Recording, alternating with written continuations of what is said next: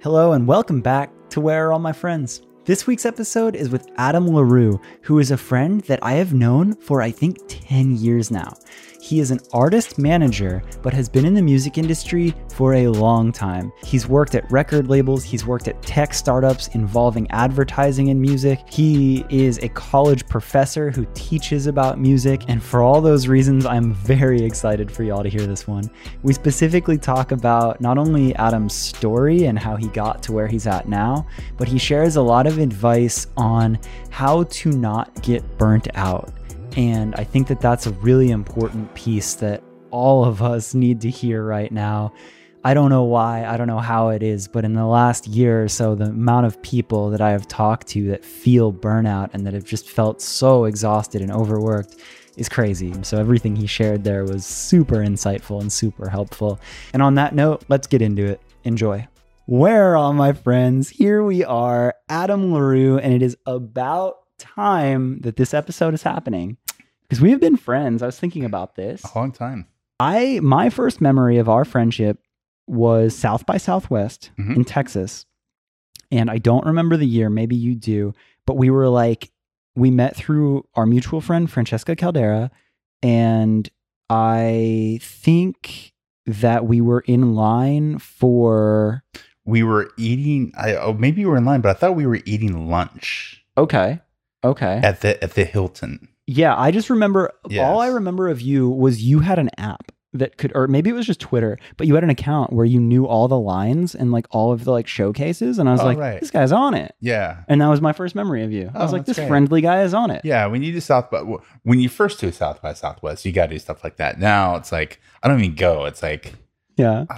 I'm too old and grumpy. You think it has to come back after pandemic? I think somebody just bought it, like C3 bought it or something. So it's or maybe it's owned by Live Nation or AG. It's like some big company ended up buying it. Like the whole thing. Yeah. Wow, crazy. Oh, okay. Oh, nuts. Anyway, for a listener who doesn't know who you are and what you do, or for if we could go back to the past and tell Andrew in that food line that just met you who you are and what you do, what would you say in a quick summarization of who you are and what you do? Well, right now I'm a manager. Mm-hmm. So I'm a masochist. Yeah, I'm a manager. I manage Jerry Harrison from Talking Heads. Mm-hmm. And I've heard of them. And I co-manage the Talking Heads business entity. Yep. I represent Jerry's interests. Mm-hmm. I manage an artist named Gravitz. I manage a metal band from Australia called Dreg on They're Epitaph. cool. Yeah. Yes, they have a tank in their video. It's They really crushed great. a whole car with a tank. Crushed the whole car with a tank. Yeah. Crazy Aussies. Mm-hmm. Who else do I have? I manage a couple writers, producers called Sharks. Mm-hmm. And I do a lot of teaching. I teach college. Yeah. Which is I was gonna say it's newer, but it's not actually. You've been teaching 5 or 6 years now. Yeah. And that's, I guess, with this podcast, it's so funny. Like right before it started, I was like, it's always tricky with the people that have been in the game and done so much because it's a lot to cover in a little bit of time. But where I like to start is going back to like the OG days of you finding music or finding that spark of like the beginning of your career path, like where that is and the events that led up to that. I'm always so interested in that. Yeah. After college, I went and got what I like to call my big boy job. And I worked for Safeway Corporation in the corporate offices. Like the grocery store? It was the grocery store. I worked in the corporate offices of the headquarters. Oh, no shit. And I was like for anyone old enough to remember, they call me the Dell Dude because I had like bleached white hair and like a dog chain. I was like this punk kid who just knew like HTML and all that stuff. Oh, this was 25 years ago. Wow. A long time ago. Yeah. But I was managing ska bands in Orange County, like really mediocre ska bands in Orange County. And that was when like the ska scene was really, really big, Yeah. And it was just, that's how I just would go to shows. This was like when Chain Reaction wasn't even Chain Reaction yet, it was called Public Storage. Was it the same spot? Yes. Yeah. Cool. Yeah, It was called yeah. Public It Storage. was called Public Storage. I didn't know that. Yeah. Wow. So, but then that means that you grew up in like the Southern California. Oh, yeah. Okay. Oh yeah. I wasn't I'd sure go to about shows that. like when I was 15. I mean, I saw, Rancid and Green Day when I was like 15, when I was maybe 16, 17 years old, when I was the same age as they were. Whoa, crazy. Maybe I was a little bit older because I think because I'm 46 now. So, but yeah, I mean, I saw like Nirvana. It's just so nuts. Like I think when we first met and like kind of some of my first impressions of you was I thought it was so cool that you had been in the game for so long. And that you was a long time still- ago. Yeah, I know. Fuck, Yeah. we probably met. It's been probably 10 years at least. Yeah, actually. Yeah. So like, I just thought that was so cool that you had been in it and you had all these experiences from genuinely different eras of music. Sure. Because those stories to me, like I really like to look at the people that have been in it for a minute. Yeah. Because that rhymed. Because I feel like they have this perspective and this knowledge that you can learn from when you apply it. It's like I can ask you all these questions about like when you were working on this project at this time, or like what like the culture was of this. Sure. And it all kind of continues to advance and apply to what we're doing now. Well, and to your point, I'm kind of a music history geek. You are. And- You're always making me playlists Yes, of I make you eras that I tons of don't playlists, know. I'm like, I like The Cure, and you're like, that's funny. Here's Here- what made this right. happen. Here's what made The Cure happen. I read a ton of history books, Mhm. and it's really important, I think, for a music executive to know not just one or two generations prior to them, but Yeah. 5 or 6 generations. The thing I'm obsessed about right now is the Great Mississippi Flood of 1927, and how That's music. Yeah, That's no, the no, word. no. And how that spurred the Great Migration for everybody in the South to move up to the northern parts of the United States and then in the Midwest, and that's how it started. How soul started, and Motown and Stax was actually in Memphis, but Motown and all that stuff, and the Chicago scene where Mavis Staples and Curtis Mayfield and Sam Cooke and all these people came from. It was all because of the Great Mississippi Flood of 1927 that spawned everything that happened up until in the 60s. Holy shit. I legitimately thought you were about to troll me. I thought you started No, talking I about the swear. Mississippi flood, and I was like, that's funny. You're just calling out random The Mississippi history. River flooded and expanded like 100 miles in each direction. It was really crazy. Dude. It was a major disaster. I don't doubt that. I don't know anything of it, but I Yeah. don't doubt that. Yeah. So do you think that you've found lessons like now as like, because you naturally just like course. studying that stuff, but like Yeah. you legitimately have found Yeah, lessons even as totally. you look back. Yeah, even practical lessons, when I started managing Jerry Harrison, Yeah. he's 72 years old right now. Yeah. And I'm able to talk to him about things that happened when he was growing up, as far as music is, and I connected with him on that level. Like Yeah. I know about the Velvet Underground, and he was in the Modern Lovers prior to that, which is one of the bands that invented punk rock, really. Yeah. And so I talked all about the Modern Lovers. I know about all that stuff. And he's like, how do you know about this stuff? That's how I connect with artists, is that I can, especially legacy artists like Jerry and some of the artists I worked with, like at Anti, which is, I talked a lot about their generation because I knew it. That's really cool. And I Yeah. think it just shows that you genuinely love it. Sure. So, okay. So take me, so you were Safeway, working Safeway, just going to Yeah. shows, loving Going to music for the sake shows, of music. and then I was making obscene amounts of money. Really? And it's just obscene amounts of money. And then they laid off like 8,000 people or something, like a huge amount of people. Yeah. And I was like miserable in the job. I hated it. I was like a fish out of water because it was very conservative. I have to wear a tie every day, or an actual suit every day. I'm like, this sucks. I was laid off, and then I decided that I'm going to go in music full time. Wow. And then I started at Fearless Records as the publicist. Holy shit. And I had no idea what a publicist did. They just, I had friends there, and I forgot you worked at Fearless. and they said, we need a publicist. You want to join us? And I said, okay, sure. Twist my arm, I'll do it. And I went from making like $125,000 a year to $11.50 an hour. And 125K, you said 125? Yeah. And that time is even a bigger flex. Yeah, that was in the 90s. Yeah. That's fucking, I mean, that still can be doctor Yeah. money, but that's like, Yeah, it was, Good Lord. but I was so much happier. Like, I was miserable in that corporate job. Yeah, that's a good lesson to learn early. I worked at Fearless for a long time from the days of early there was like 5 of us there. It was at the drive-in. It was Sugar Cult. It was Plain White Tees during the whole Hey There Delilah phase. It was Gatsby's American Dream, which Johnny, our friend Johnny, loves, and discovered them. I mean, there was a lot of like developing artists as well. I mean, it was all developing artists at that point. I legitimately forgot that was like an era of your career, and that's so huge. Like you were a part of like a massive piece of history for the label. Yeah. That's like the heyday of like the beginning of what gave Fearless like the cred that it has. Sure. Yeah. Holy shit. So instantly you go from making ballin' money, but just knowing that you were unhappy, loving music, you get to Fearless and you're like, I don't give a shit about money. Like I'm just doing this thing that I love. I'll figure out the job. Yeah. And through that time, like because you didn't know the title publicist, did you have a feeling where you like, this is my end goal? Like this is it? Or was it just like, you didn't really care about the title? I didn't care about the title. It was just, here's your job. You call up people and talk about your bands. Like, okay, I can do that. Got it. I have no fear. I don't have any problems calling any stranger up the phone and saying, hey, let's talk about my bands. Right. I had no problem with that. But I loved it. I had a lot of fun, and I created long lasting friendships with like all the AP people. Yeah. This is when, AP Alternative Press was in its prime. Yeah. It was just Mike Shea, who's the founder of Alternative Press, is a great friend to this day. Right. I became a lot of friends with people at Rolling Stone and Spin and right, because you were doing publicity and like those. But such valuable relationships. Here's the thing: there was 5 of us.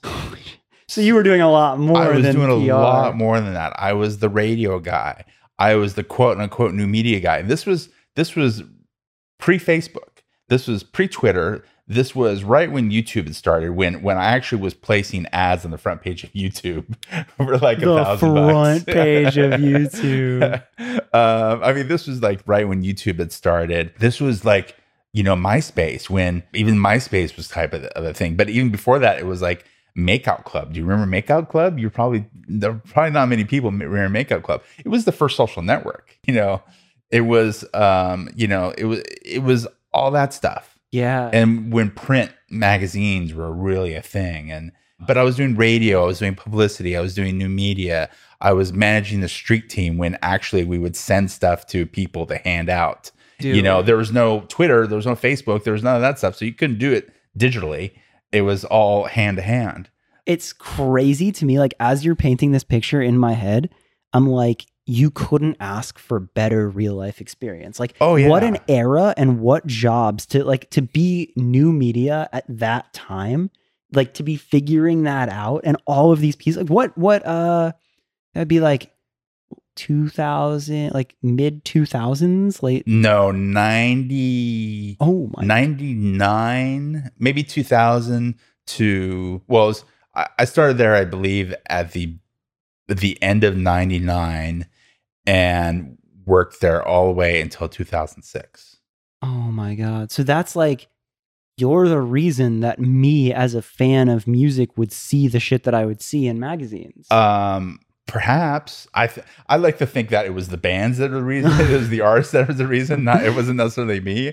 I was just help facilitate it. It's nuts. Like, again, because you have that like generation on me, you have the years ahead of me. Like, I'm thinking about like those were the years where I was like finding music for the first time. Like that's like me getting like my first round of CDs of like the mail-in catalogs with the stickers, and I got Blink-182 and Green Day, and I was like, oh, and like it's weird to think that this was more than 20 years ago because it feels just like yesterday to me. It really does. Yeah. But you've always had that love of music. Like I feel like sometimes I love it. Yeah, I guess. I don't know. I feel like I can always talk like a lot about music and we'll get into it, I'm sure. I feel like I'm just like always like prodding you for these stories, and like you don't look back, like you're not jaded about it. Like you're always happy to tell me these stories. Sometimes and, fair. I love telling stories though. So yeah. Another piece. So you hold it down at Fearless, and we could probably do just an episode on that, but I think you painted that well.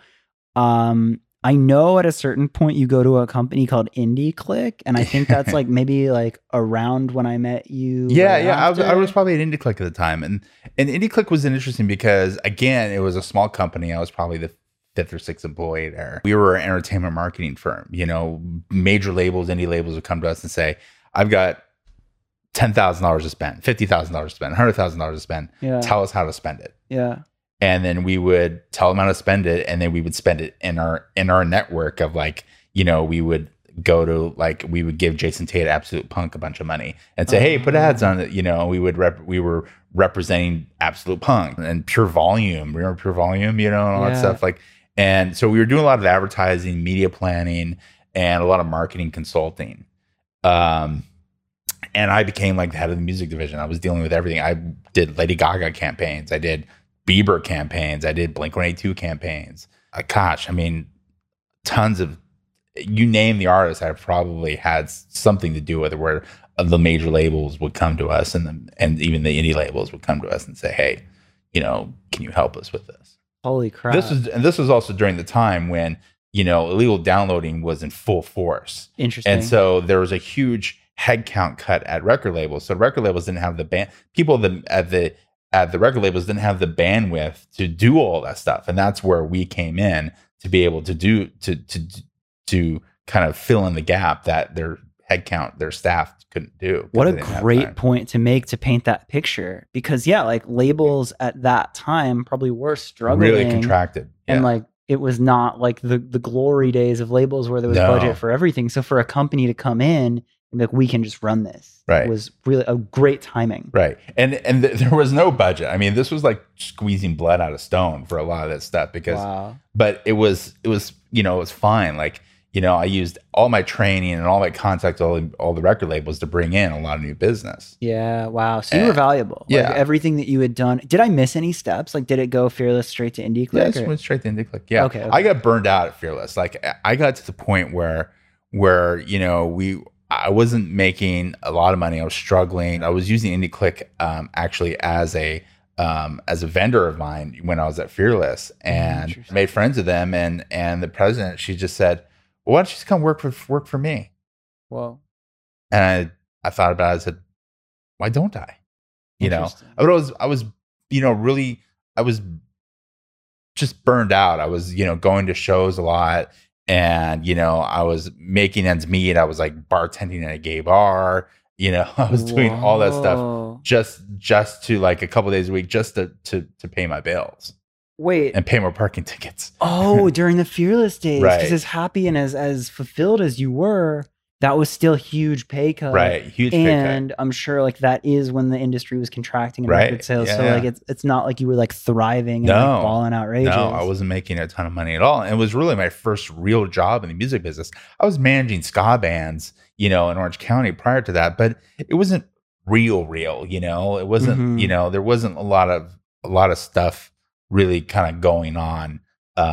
You know, I thought I knew what the hell I was doing, but I really didn't. Didn't you have a blog too at one point, like a music blog? Yeah, I started it was a message board. This is when message boards were big. Oh, crazy! Like a forum. It was a blog. It was what's that? Is it like a forum? Right. Yeah, right. Okay, I call it. And it was queerpunks.com because I was this out gay dude who didn't know really any other gay dudes in the scene.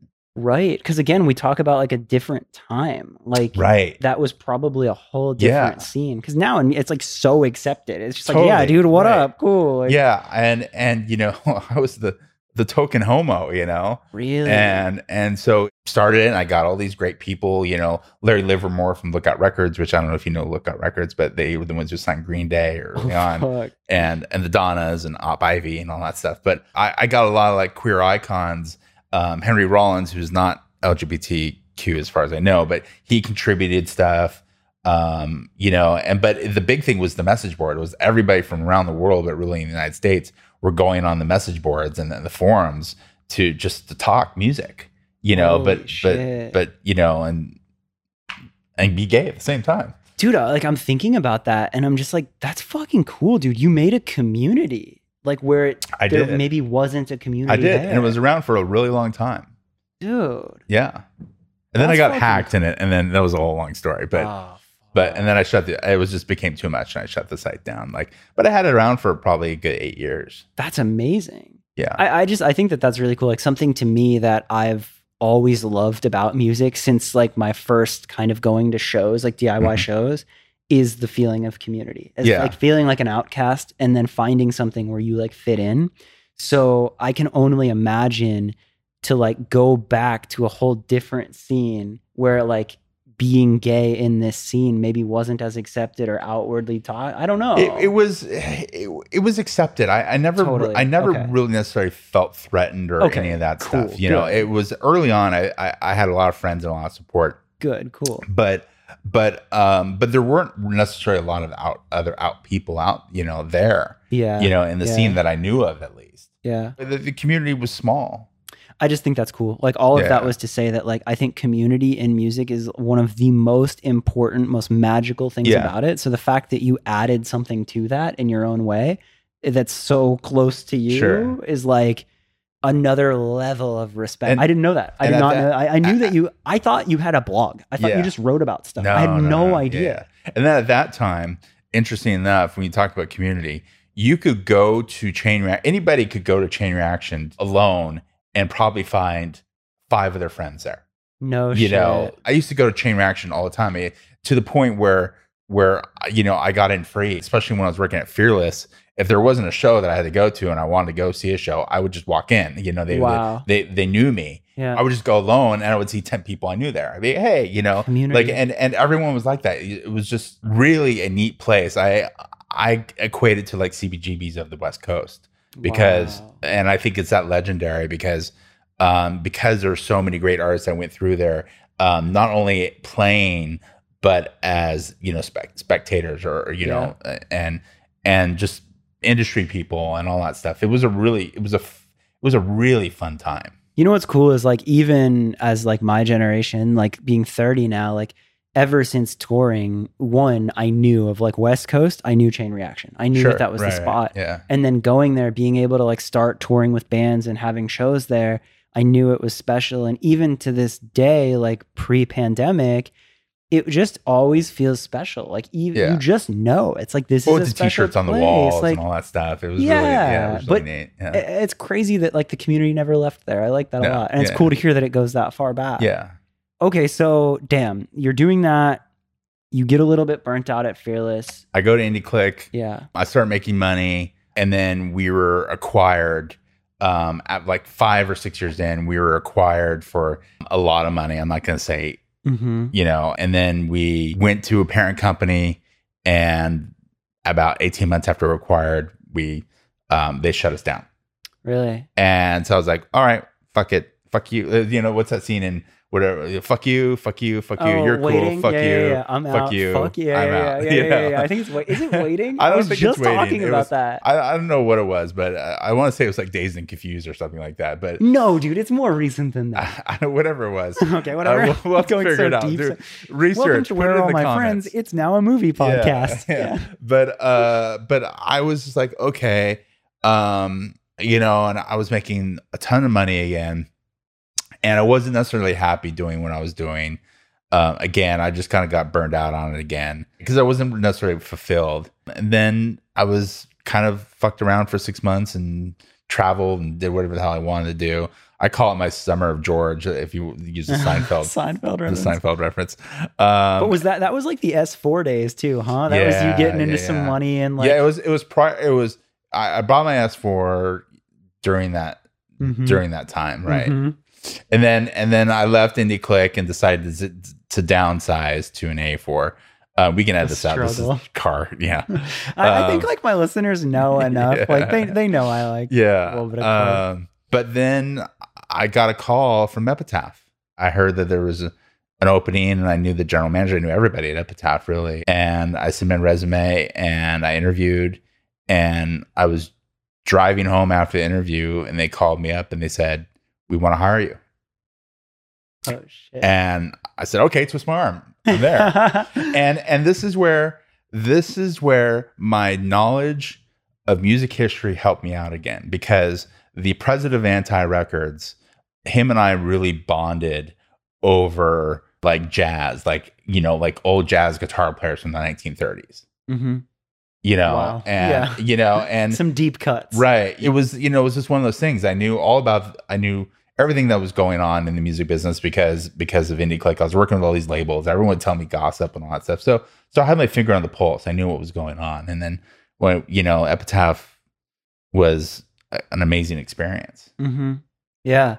Yeah. That's crazy. And that's definitely like, I feel like we became even closer friends around that time because it was like, you were kind of back at it. You were like back in the scene. And that was like when I was like, maybe I was working in an indie label or maybe I was managing, but like you had like kind of even become a bit of a mentor in those days and you were in it as well. And that was a cool little I was there. Deep in it. Yeah. I was neck deep, not the band, but I was neck deep in it. Yeah. South by every year, like at artists playing and I was going to shows all the time and it was like, these are big artists. Like I was working on Rancid records and, right. And stuff like that. So that's cool too. I didn't think about it, but like, you doing that, like that chapter of your life is pretty cool because it still ties into your exact same punk community and all that. Like, what a perfect fit. Yeah, yeah. But then that's God, you've done so much. Well, I left Epitaph. I was only there for a couple years.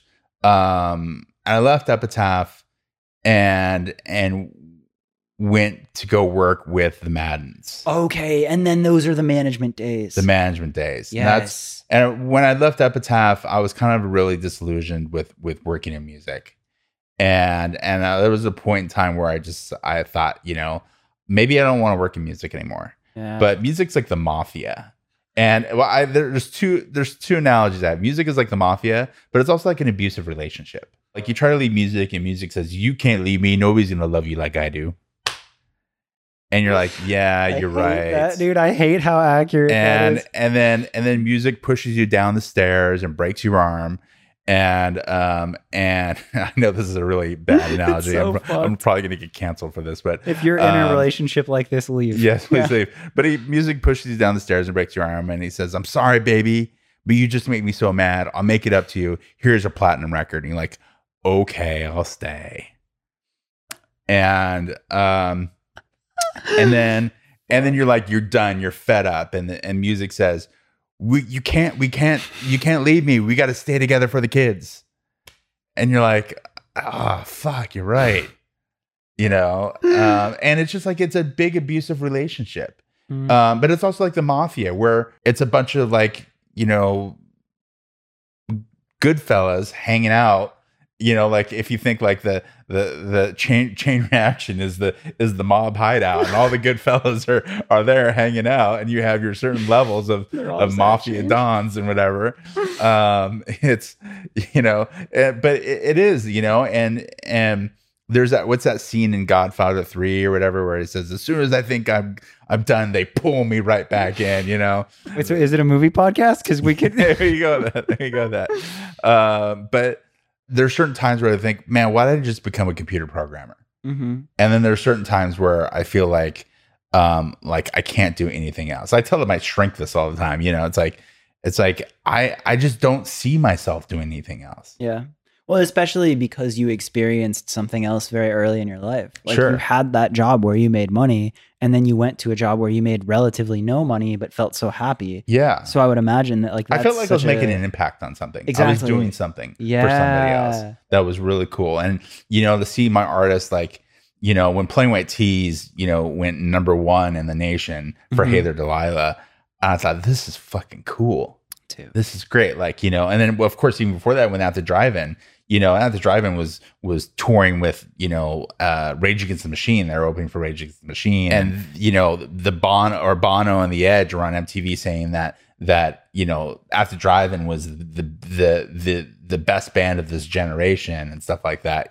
You're sitting at this record label, we're all looking at each other like, did we just hear that? Like, you're like, what? This is our artist? This is crazy. What? Yeah. This is insanity. Yeah. Fuck, man, that's so nuts. But I get it. I totally get it. And yeah. Not to shortcut or to too quickly cut through your management, but you kind of turned a page and got deeper into management. Yeah. And though you've worked with different companies, a huge amount of your life now is, like we said in the beginning, managing. Yeah.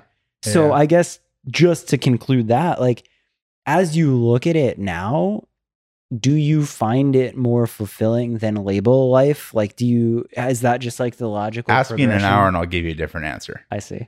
Yeah, I mean, because it's such a weird roller coaster. It's not even a roller coaster. It's even more wilder than that. I like it because I'm the master of my own destiny, and I can pick the artists that I work with, and I have the luxury of picking artists that not only do I like musically, but I like as humans. Where there's certain times where I was managing artists where I didn't necessarily really like the humans all that much. Yeah, and you're kind of stuck to it because you're married to your label, right? Like you do what's right, the best and for your but label. But also like when I was working, with a certain management company, which will remain nameless. But you know who I'm talking about. I have no idea. The artists that I was working with, the humans weren't necessarily all that great, and they had, and I me, I'm kind of bluntly, honest with some people, and I would tell artists, with huge egos, I would say, you're not big enough to have an ego yet. They were selling out 3,000 cap rooms, and I'd say, you're not big enough to have an ego yet. Check your ego. You know who you are if you're listening to this. I doubt they are because it's kind of scorched earth. But yeah, you're not big enough to have an ego. And that's the thing that I've learned throughout my whole thing in the industry is that if you work in the music business, you can't have an ego. And everyone has an ego. I have an ego. We all have egos. But the more you check your ego, the better off you're going to be. That's how I've survived for so long, is that I check my ego out the door. I can't take things personally. There's certain grudges I do hold. Miley Cyrus, you know who you are. I'll tell that story later if you want. I would be so thrilled if Miley Cyrus listened to this podcast and like we got in trouble because of that. Sure. I would love for I've already Miley called Cyrus her mom the C word, so to just hit me up and be like, yeah, fuck you for airing that. Yeah, that's awesome. Anyway, but the ego is like just a killer. When it comes to the music business. There are certain times where I've gotten fired by clients and I think, God, this fucking sucks. And especially when you have like a good personal relationship with these people and it's like you're getting a divorce. Yeah. But the more you think, okay, this is the business decision by them. It may be my fault, but it may not. It's their thing. It's not me. Yeah. A way that I've always thought about it is like, you become so passionate about the projects you work on and you're so invested in these artists. But again, to your point of like leaving your ego aside, at the end of the day, you're not the artist. Like you're working with the artist and you're helping them facilitate. I tell artists this all the time when they ask me things about their records and stuff. And I say, hey, you're the one who has to live with this record for the rest of your life. I don't. Right. Like you're there to help facilitate and to get it out to as many eyes and ears and do everything you can. But like, you're really helping somebody build this creation. And I think that like, using the example of like a manager getting fired or no longer seeing eye to eye, it's like, ultimately that's just the artist, like doing what they see that they need to do for the art or the alignment of that. And every artist is on their own different path. Yeah. And you have to recognize that. And artists have to recognize that as well, that they're all on their own separate path. They can't compare themselves to other artists. And you get that a lot, So kind of what I'm hearing in like the discussion of like what's better or more fulfilling, label versus management, is almost like choosing your tribe and choosing your people. Yeah. Because either one can be good if you have your perfect team and your people, and either one can be bad if you're with the wrong people. Sure. No doubt about that. I mean, I'll tell you this. I probably wouldn't be a manager today if I didn't have that label experience. Yeah. Wow. And because and when the stuff that I learned at Fearless and the stuff I learned at Indie Clickbait and especially the stuff I learned at Epitaph, I worked with, I think, especially at Epitaph, some of the best people in the business. I have a band on Epitaph right now, and I think that they're great, and I learned a lot from them. And I don't think if I was at Epitaph that I probably would be I don't think it would be nearly as effective as a manager. Yeah, that's cool. I felt like in my much less time in the game than Yeah. you, but I agree with you that if I had not toured with bands and then worked at a label for the time that I was managing artists, I wouldn't have understood it the same way. Right. And I wouldn't have been able to accomplish and get certain things done for my artist, because not only could I like speak a little bit more label speak, but I had a certain empathy of being like, I'm not that's exactly what I going to was gonna roast say. You the read my digital mind. guy. Like Right. he's over here like with all these different projects and, Yeah. you know, like our A&R, like she's got all of this going on, and I'm going to come to you and tell you that like this isn't acceptable. Like, no, you're going to bat for me every Sure. day. And like, Right. I think that understanding the ecosystem of that was really important. It helped me with marketing as well, and really understanding the lifestyle, the life cycle of an actual release from a label perspective. That helped me, you know, because labels, you know, anybody can release an album now without a label, and to have that kind of experience, almost a dogmatic approach to things, pushed me in a positive direction. And when I say Epitaph, also just clarification, I also mean Anti Records, which was their sister label, Right. Which, you know, there's, you know, Wilco, Nico Case, Mavis Staples, a lot of huge artists, Glenn Hanser, Dr. Dog, you know, everybody. Yeah, I didn't realize Dr. Dog. That's Yeah, funny. Dr. Dog was That's on it. crazy. So there was a lot of like, you know, it wasn't just the punk rock scene, but it was the indie rock scene. It was the soul, like Mavis is a soul legend, and to work with her and all that stuff is, you know, and just as a side story, Mavis Staples, #1, is my favorite artist I've ever worked with in my whole life. Wow. She's probably the best human I've ever met in my whole life. Holy shit. She's just great. She's just wonderful. Dealing with the managers as well, and dealing with some great managers really helped me and put me in a good position to be a manager myself. Yeah. I like that a lot. And that's good advice. Like, again, I love hearing those things from you, because like you have time in the game to really speak to that, and it holds more weight. Yeah, 26 years now. So crazy. That's so crazy. Yeah. So the other piece is you started teaching, and you teach at 2 schools? Yeah, I teach at the LA College of Music in Pasadena, Yep. and I teach at UCLA. Yeah. I've been doing it for about 5 years now, and I love it. Yeah. It's made me really like music again. Really? And really actually made me not just like music, but like the music business again. Interesting. And, you know, there's a saying that for you to really know about a subject is to teach it, right? Uh-huh. You know, like the UCLA class I teach is about artist management.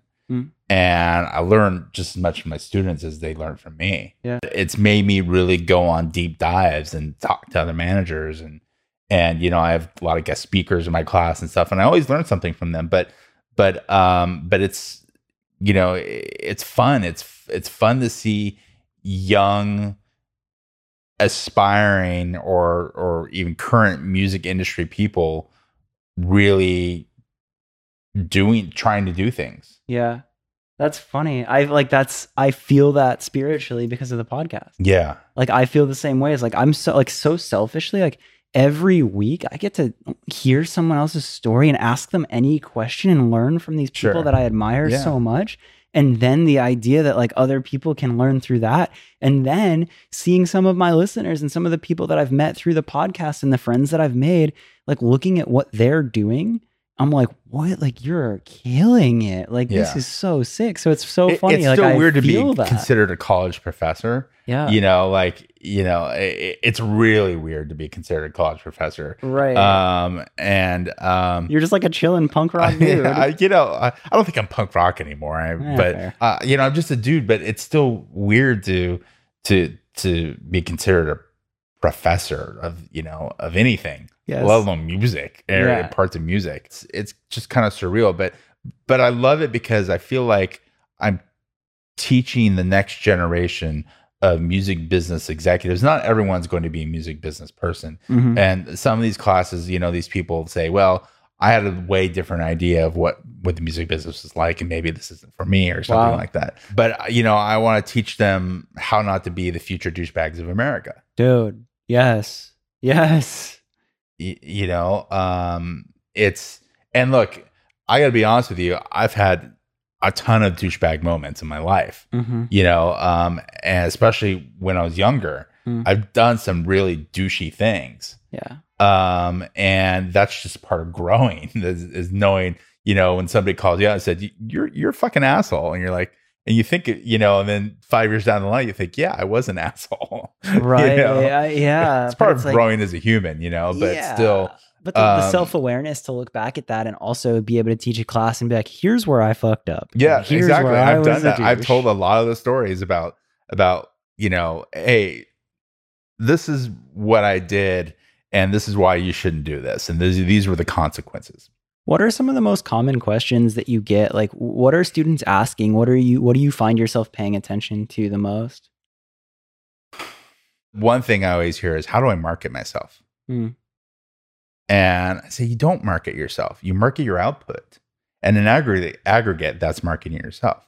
Every single thing that you put out there, your music videos, your singles, your remixes and all that stuff, your name is attached to that. And you market those individual pieces of content. And all those pieces of content combined are you. But if you think about it, if you think, how do I market myself? Well, you're a whole human being, and it's kind of a daunting idea to think, how do I market a whole human being? Right. Yeah. But if you market your output, and you chop it down to these individual things that you're actually working on and putting out, right? Then it's easier to tackle and easier to put your head around, I think. That's really cool advice, actually. Like, that's such a big question to answer, but I really like the way that you said that. Yeah. And I also, as I think about that, I've never looked at it like that, but some, a quote that I live with, or an idea mindset is anything you do it as though you are a professional. Sure. And I think that you could very easily stack that onto what professional you just said. What? Just anything. It's if you're putting out content, if you're the front man or front person of anything, then it's you're a pro. You're the best there was. Yeah. If you're doing your first round of Facebook or Google ads, you do the research to be a pro at it. You sure. just do it as if you are a pro. Yeah. And I think that adding that, I've never heard anyone explain it quite like you, but I'm damn, that's sick. That's a good combo right there. Yeah. That's cool.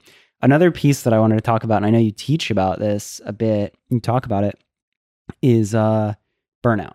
Oh yeah. And it rings in my head, and I get so mad at you because I'll be burnt out on something, and I'll hear your voice and you saying to me years ago, don't burn yourself out. Right. And every time I feel burnt out, I'm like, fuck you, Adam LaRue. You don't know me. You don't know me. I'm not burnt out.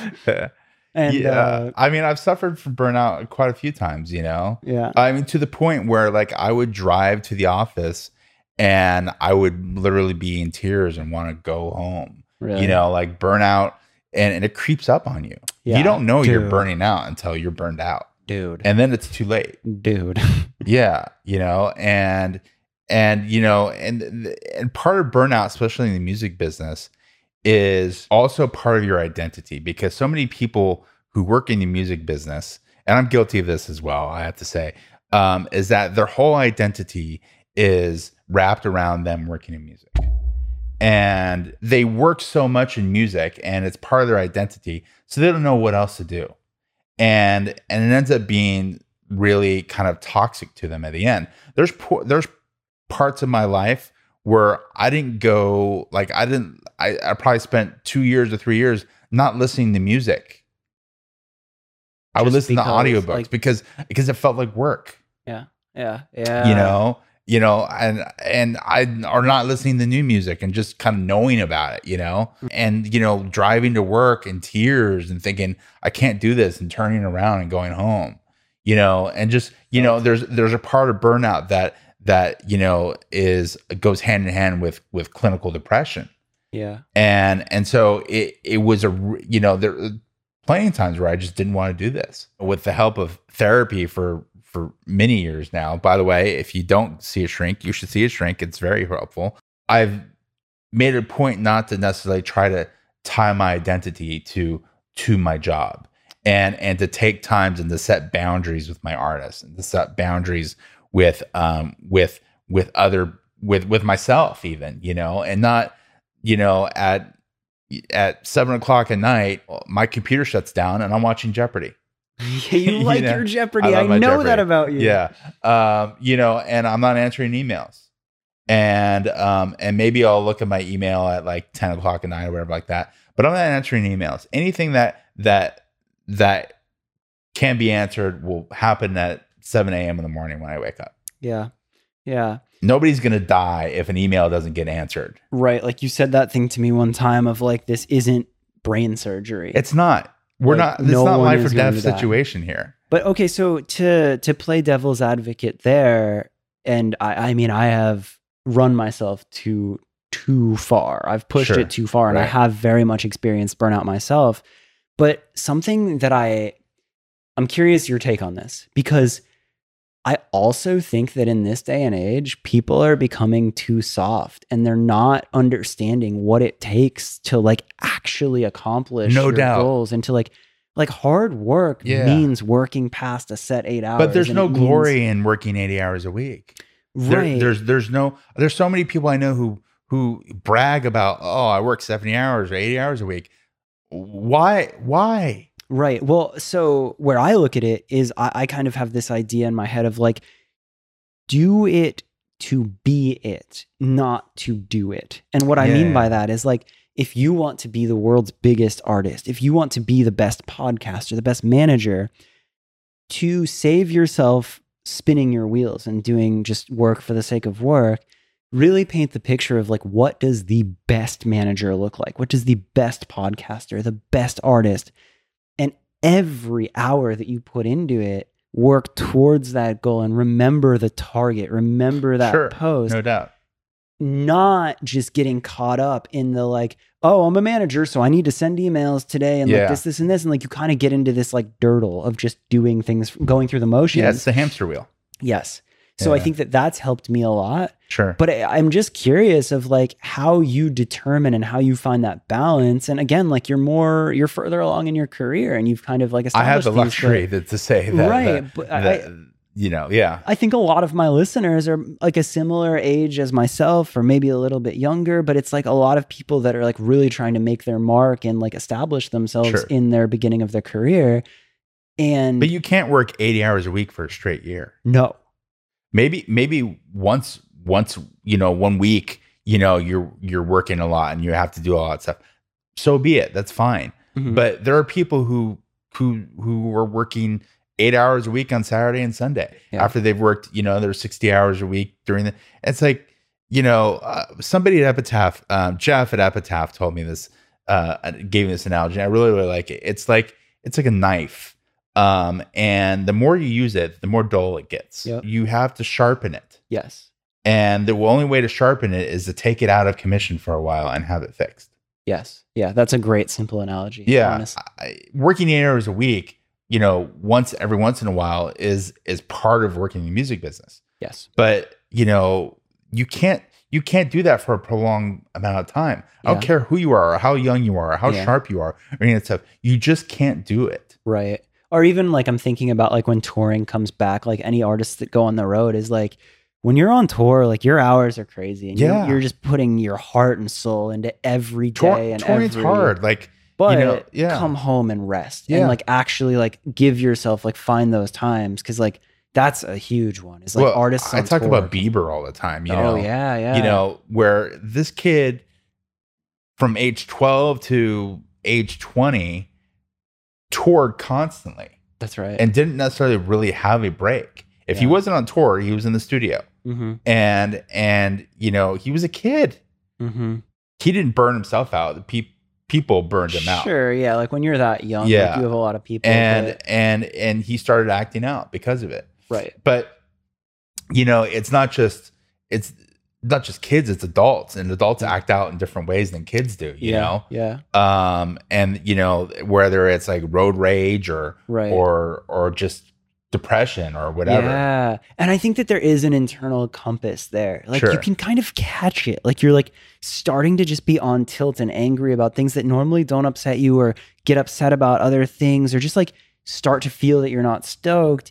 And I also think that you can have those honest like check engine lights of life and be like, okay, we don't need to run it to the ground. Like I'm noticing signs. Yeah. Take a break. It's And hard that's- and this is where like, having friends and having people say your grip is a little bit too tight. and you know, maybe you need to go take a vacation, or a staycation, or whatever you need to do, you know, like just, you know, if you're gone for 2 weeks, the world isn't going to burn down. Your artist can survive 2 weeks without you. Again, coming back to like, this isn't brain surgery. Yeah.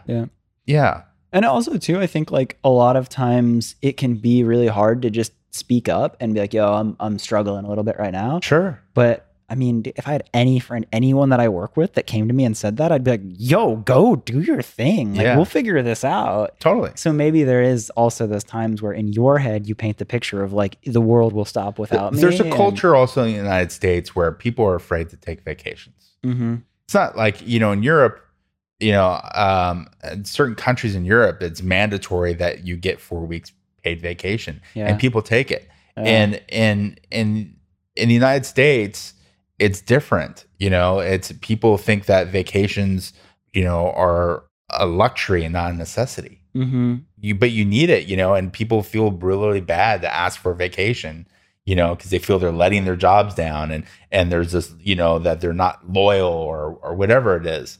I say, fuck that. Yeah. Well, okay. So another piece that I wanted to ask is, again, if we're like reverse engineering and playing a little bit of devil's advocate, it's not devil's advocate, but let's play the role of, you're listening to this podcast, you're totally on board, and you're like, yeah, damn, like I need to understand burnout. I need to be aware of it, and I need to be mindful of that.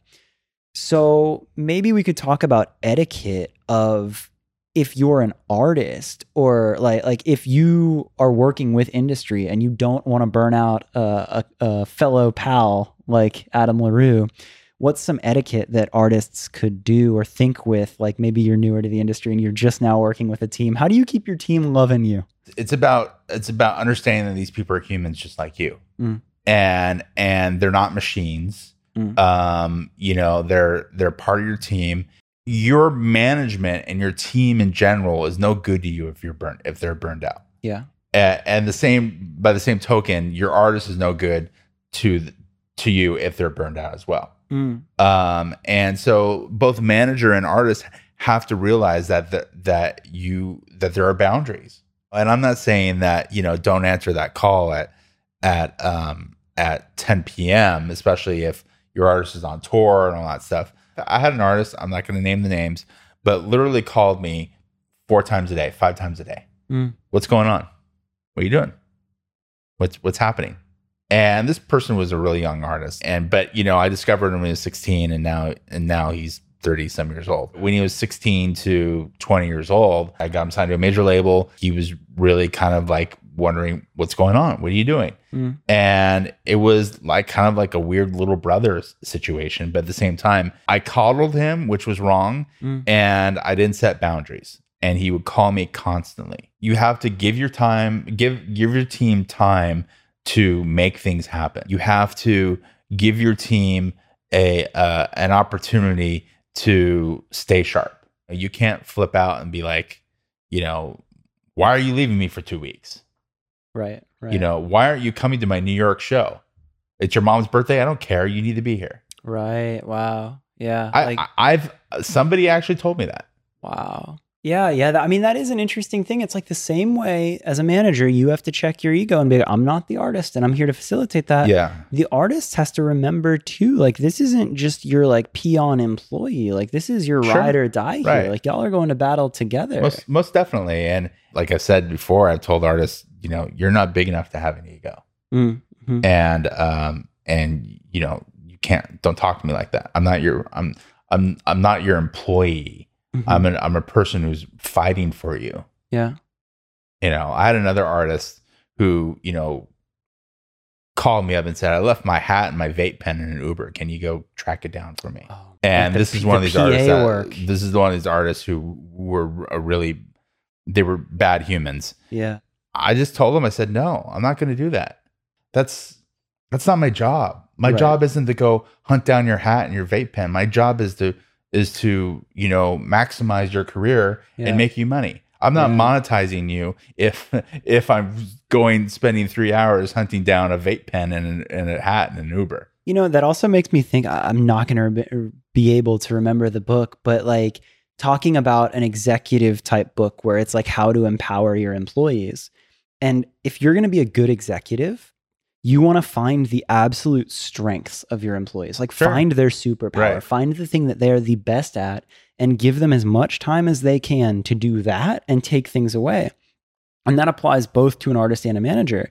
So if an artist is doing that and they're being the executive, like, is that really the best way to empower your employee to be like, fun, go get my vape pen? Like, no, like that's not your superpower. Right. You're not a PA. Like, so it's like thinking as an artist, you can be like, how can I give Adam all of the platform and all of the time? Like, how can I ask him the least questions about this, but just give him all of this? I don't mind questions. Here. That's the thing. Or sure, but you know what I'm saying. Yeah. But then also too, for you as a manager, you could also look and be like, okay, cool. My artist shines when they are in the studio specifically writing. Like that's their spot. How can I block out all the other distractions and get them there? I'm doing that right now with Grabbits. Is, you know, there's a lot of stuff going on right now, a lot of great things, and it's about keeping him on task. Yeah.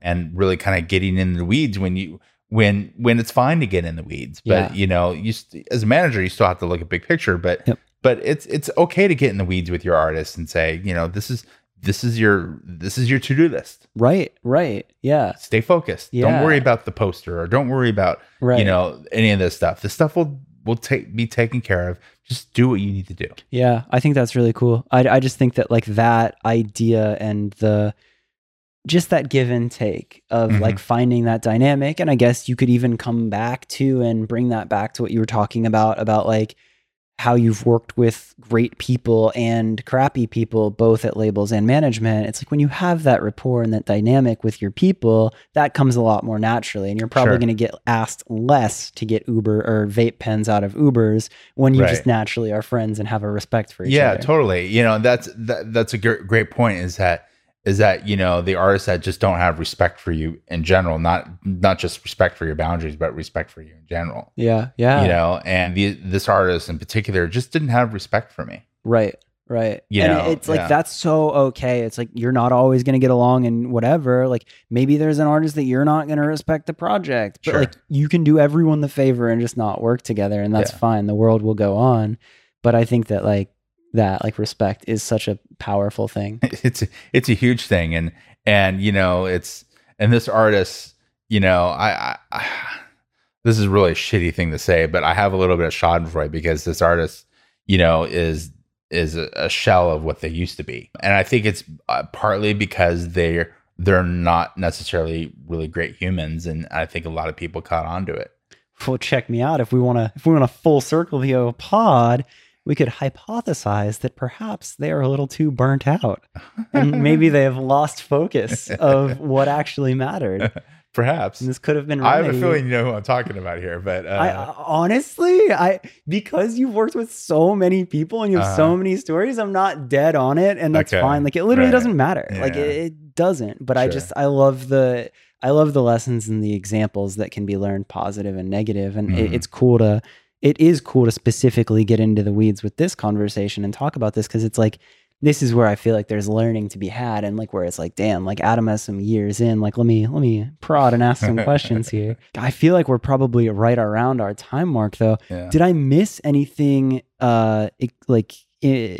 integral to the story? What is the pronunciation on that? Integral? I always integral.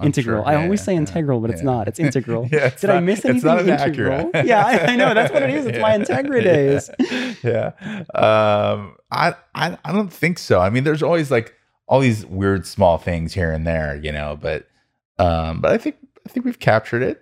Oh yeah. I think so too. I mean, this was great. Like this is, to me, a perfect episode of learning a story. There's so much about your story that I didn't know that I learned. And then on top of that, getting into like actionable advice that somebody listening to this can really start thinking with.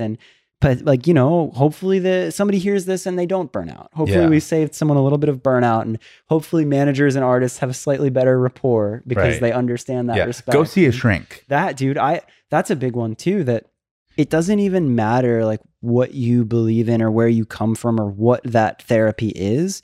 but just like finding that, like finding it's really what nice to have works. somebody to call you out on your bullshit. Yeah, to be honest yeah. with you. And trust me, my therapist, he calls me out on my bullshit a lot of times, you know. And then there's certain times where I have nothing to say and we have nothing to talk about and we just shoot the shit. You know, but it's nice to have somebody who's completely objective, who doesn't give a shit if you work in the music business or not, right? Or any of that stuff, and just says, you know, tells you you're being an asshole, or you know, tells you to calm down. It gives you perspective. Right. It's hard, you know, to gain perspective, and I think I've been going to therapy for years now. Yeah. And it's really helped me. I think stay in the music business. That's cool. You know, it's helped me gain and keep perspective. Yeah, that's again great advice. Yeah, came on and dropped some bombs, my dude. This was good. This was really. I don't know. I guess I did. Well, we've been wanting to do this episode for so long, and I just like. I honestly, I don't necessarily like doing press, so to speak, or whatever. Like, you know. We've talked about this. I had been wanting to do this episode for so long. You know, it's great. It's been a wonderful experience, but you know, I don't know if you know who Lou Wasserman is, but Lou Wasserman is the guy who founded MCA Pictures back in the 30s or 20s or whatever like that. And he had this saying: "Is to stay out of the spotlight because it fades your suit." Oh, wow. And I've really liked that saying because really it's not about me, you know, as a manager. It's about my artists. I don't go on panels. I don't do podcasts. I don't, except for this one. But I don't do a lot of that stuff because it's not about me and it's not about my success or any of that stuff. It's really about my artists. Yeah. Yeah. But what I could challenge you on that, and I've had this discussion with a couple of like the very rare gems of folks that I've been able to get to do pods, is like, where I really appreciate it is like, that's awesome. That's so humble. And that is how it should be. Like with your team, like it is a more behind the scenes role. But when I was coming up in music and when I was trying to learn about it, and when I knew I wanted to be industry and I didn't want to be an artist, I didn't have a resource of information because these people don't talk. Right. And like, you can only DM people and ask them to get coffee so many times. Like they only have so much time, whatever. Yeah. So when people like yourself do take the time to just take an hour and talk about these things, it's like something like where you're sharing so much. And I really make a point on the podcast to make sure that I'm not just like going for only artists, because I think there's so much to learn from people like you. Mm-hmm. So like, that's where I'm extra appreciative, is like, I totally get it and I respect you staying out of it. But like when you share things like this, it's really helpful for the next generation. I hope I can help. Yeah. That's what I want. I just want to be able to help. Yeah. I mean, dude, you certainly have helped me along my journey, and I feel like this was a very helpful conversation. So thank you. And your pedicure looks great. Oh my guy. We went with the aqua blue. For the listeners, it's completely done. Yeah, it looks great. This was this perfectly quiet salon, and it's great. Perfect. Tight. Bro, thank you, man. This was an honor. Thanks for having me. This was fun. This is great. This was really cool. So there it is, Adam's episode. I hope you got something out of that one. I feel like he's such a smart, rad dude with so much experience in the industry. It was a real honor to have him on. And a quick little note as well is there is a bonus episode with this podcast on the Where Are All My Friends Patreon. We did a quick little rapid fire round of some of his favorite content in media and things that inspire him. And you can find that at patreon.com/whereareallmyfriends. If you want to help the show in any way at all, even if it's not supporting on the Patreon, really just sharing these episodes with your friends that you think will get value out of them, telling your friends about the podcast has been the whole way that this has grown. And it is so appreciated on my end, and it's totally free. So if this episode was something that helped you and you know somebody that would enjoy it, send it to them, post it on socials, anything like that. If you want to go above and beyond even there, you can just rate the podcast on Apple Podcasts. You can subscribe and leave a comment on YouTube. Any type of interaction with the podcast helps their discovery algorithms show it to more people, which is also immensely helpful. That's that. I hope you enjoy. As always, I'll be back next week with another episode. Thanks for listening.